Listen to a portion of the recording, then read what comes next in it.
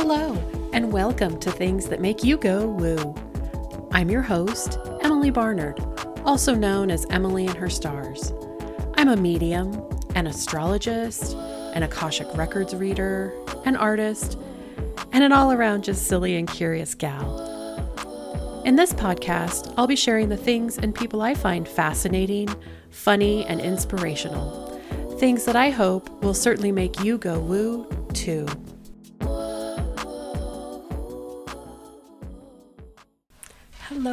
Hello, and welcome to this week's episode titled, What's Beer Got to Do with It? Not too long ago, my mom sent me an article on Facebook. Now, if you have a mom on Facebook, and chances are you do, you get a couple of these messages a week too. Most of them are cute, some of them are inspirational, once in a while there's a good cat video. But this one that she sent me in particular sent me down a giant rabbit hole. The article was published on theconversation.com. It's a website that I've never heard of.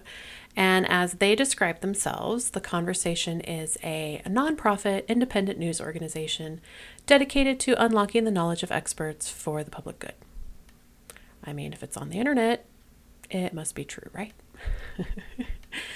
So this article in particular that she sent me was titled, Women Used to Dominate the Beer Industry Until the Witch Accusations Started Pouring In. Below it is a darling photo of women dressed up as witches with cute white aprons, cute hats, drinking beer. And honestly, you had me at witches. So this article I read, and when I was done, kind of picked my job off the floor and decided I needed to find out more. This couldn't possibly be true. So what I'm going to share with you today is some of the research I've done over the last few weeks and discovering really how intricately linked witches are to beer. So let's start at the beginning. For almost 7,000 years, beer has been an essential part of human existence, which I find hilarious, but also true. The oldest known beer recipe comes from a Sumerian hymn to the goddess of beer, Ninkasi. I'm probably saying that wrong, but just go with it. So I actually have part of that hymn here that I want to read to you because I find it delightful. It is you who bake the beer bread in the big oven and put in order the piles of hulled grain. Ninkasi, it is you who soak the malt in a jar. The waves rise, the waves fall. Ninkasi, it is you who spread the cooked mash on the large reed mats. Coolness overcomes. Isn't that awesome? I just love that. So part of the history with the Sumerians was not only that they brewed ale, beer, but they also used it in religious and spiritual ceremonies. And most of the time it was brewed by women, which ironically enough seems to continue right into the ancient Egyptians, who also worshipped a beer goddess by the name of Tenetnet. Probably also got that wrong. Roll with it. And this beer was brewed as well as for religious ceremonies and daily rations, but there are even hieroglyphics found depicting women brewing and drinking beer. And honestly, if it's good enough for the Egyptians, right? It's good enough for me. I'll take a beer. So this history of women making beer really is millennia old. And these icons and images of women as beer makers continues well into the Middle Ages, where of course things kind of start to go haywire. But beer making itself shifts from a sacred role of ceremony and religion and moves really into an everyday kind of necessity. I mean, well, let's face it, the Middle Ages aren't exactly known for their sanitary drinking water. And, fun, deadly diseases abounded. So, what are you going to drink, right? Wine is ridiculously expensive. That's reserved for the rich. Milk and cheese spoil pretty much by the end of the day, unless you're a real big cheese fan. And even then, if you don't have someplace cool to store it, you're kind of out of luck.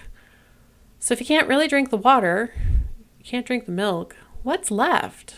You kind of come back to beer. And part of the reason being, when you ferment the grain in the water, you're boiling the water and actually making a sterile drink. And so beer was considered a safer option for everyone. And it also allowed for the preserving of the grain and the precious calories full of nutrients and carbs and proteins and all those great things that if you weren't making enough in the fields or you were working hard all day, you needed to grab a meal on the go. And beer is the meal on the go. Now, that being said, these daily beers aren't necessarily high in alcoholic content. Those versions were still made, but reserved more for ceremonies and holidays and religious affairs. And it was right around the 16th century that hops was added to beer making. This was brand new. And with the addition of hops, the shelf life of beer was actually lengthened, and it allowed you to store it for a little bit longer, which is good and bad, right?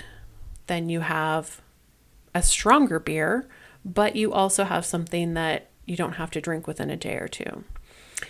And at this point, the beer and ale kind of separate. Any brew with hops is considered beer, and any brew that did not was considered an ale. Now, in my house, we're kind of ale fans over here.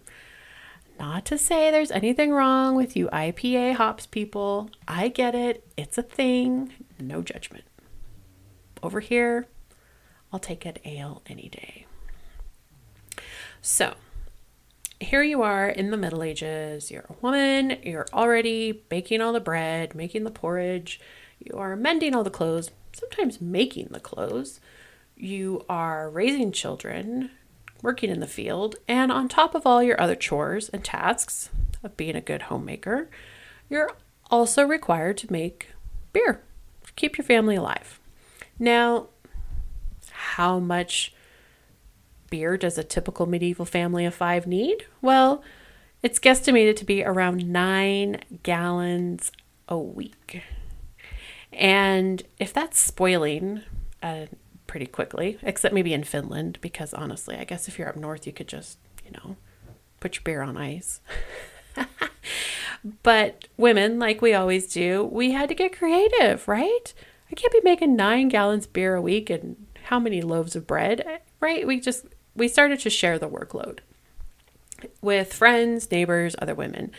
And so one week, this woman might make a few extra gallons, and next week you might make a few extra gallons. And if you have left over, well, you can sell them even.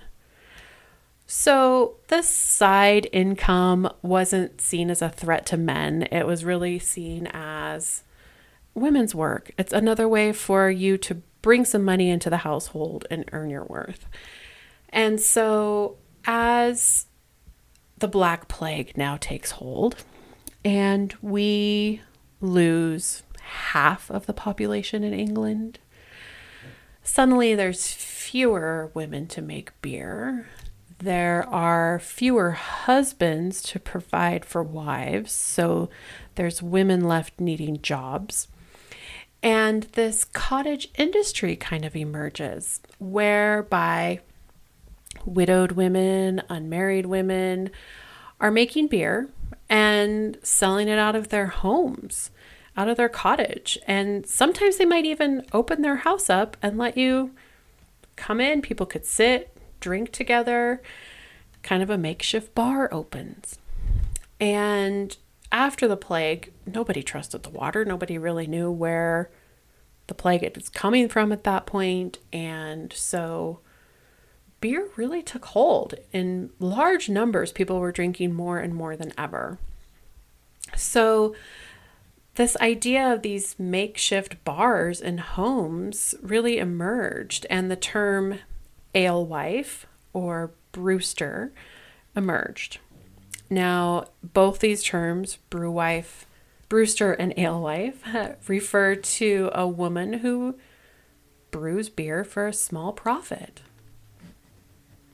By now, you're probably asking yourself, Emily, what does this have to do with witches? And I know, I'm getting there. I really am, I promise. Let's for a minute imagine you're in Renaissance England. Close your eyes for a moment and you're at this market. There's dirt and cobblestone streets. The air is filled with aromas, both strong and not so strong. There's meat, vegetables for sale. There's a sea of people everywhere. And ahead of you, there seems to be an even larger crowd than at some of the other food stands. And what you notice is this tall hat sticking up out of the crowd. And in front of this woman with a tall hat, you see a cauldron. And she's dipping in cups and selling this liquid. Sound familiar at all? Yes, you've got it. The iconography we associate with witches actually originates with brewsters, women beer makers. I mean, I can't even. So imagine here these brewsters made and even transported their beer and brew. They make it in cauldrons over open fires. They take these cauldrons to market. They wear tall hats, which not only was fashion, but also was so that they could be seen in a crowd of people. They kept cats not as demon familiars, but as a way to keep the mice and rats out of their grain. And honestly, now that we know that the Black Plague was spread primarily by mice and rats, the fact that these women lived longer than many others probably also added to this idea of witches and magical brews. Oh, and the broom. Yeah, let's not forget the broom. Not only do you need that to clean up all the rye and grain that keeps falling on the floor and to keep the mice away, but in fact, brooms were often left at the doors of brewsters' establishments as a way of signifying that they were a brewster. Kind of the early sign iconography, if you will. This is about the time in the article where I picked my job off my desk and shook my tiny fists of fury at the patriarchy. I mean, are you kidding me? Of course, unmarried and widowed women working their asses off to make a living, dealing with drunk, possibly even alcoholic men in their homes, of course they would be labeled as witches. Now, the beer trade was full of trickery. Crappy beer could get subbed in for good. Pints could be poured a little bit small, and you were actually required to sell at a price that for lack of a better word, the local sheriff would set. He would come and taste your beer and say, oh, this is a 5-cent beer, and you can't sell it for any more than that. But your neighbor might have a 7-cent beer. But as soon as that sheriff left, these women knew better, and they would change their prices, which, although illegal, also allowed them to make a living. So, okay, there's some trickery. Sometimes the good beer isn't always good.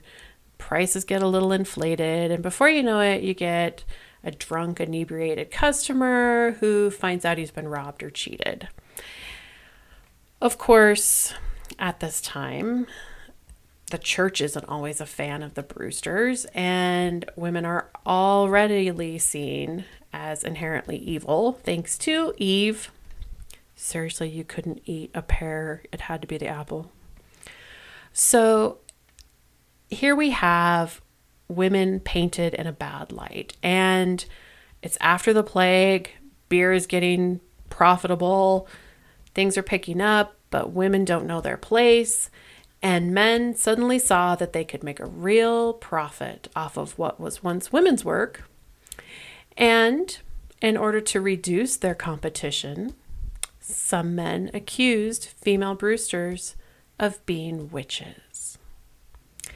It's important to keep in mind that during this time, wood etchings, which enabled us to print flyers, were really just coming into fashion, and they were also something that could be created quickly, distributed widely, and was actually saved. And so many of these early depictions we have of what are considered witches are actually brewsters.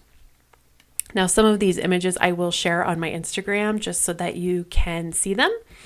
But it's interesting how quickly, once you see an image of a brewster and she's been painted as a witch, you can think that all other brewsters and witches are in on it together. These single, unmarried women living longer than others, making money, stealing from men. There's all sorts of things happening here.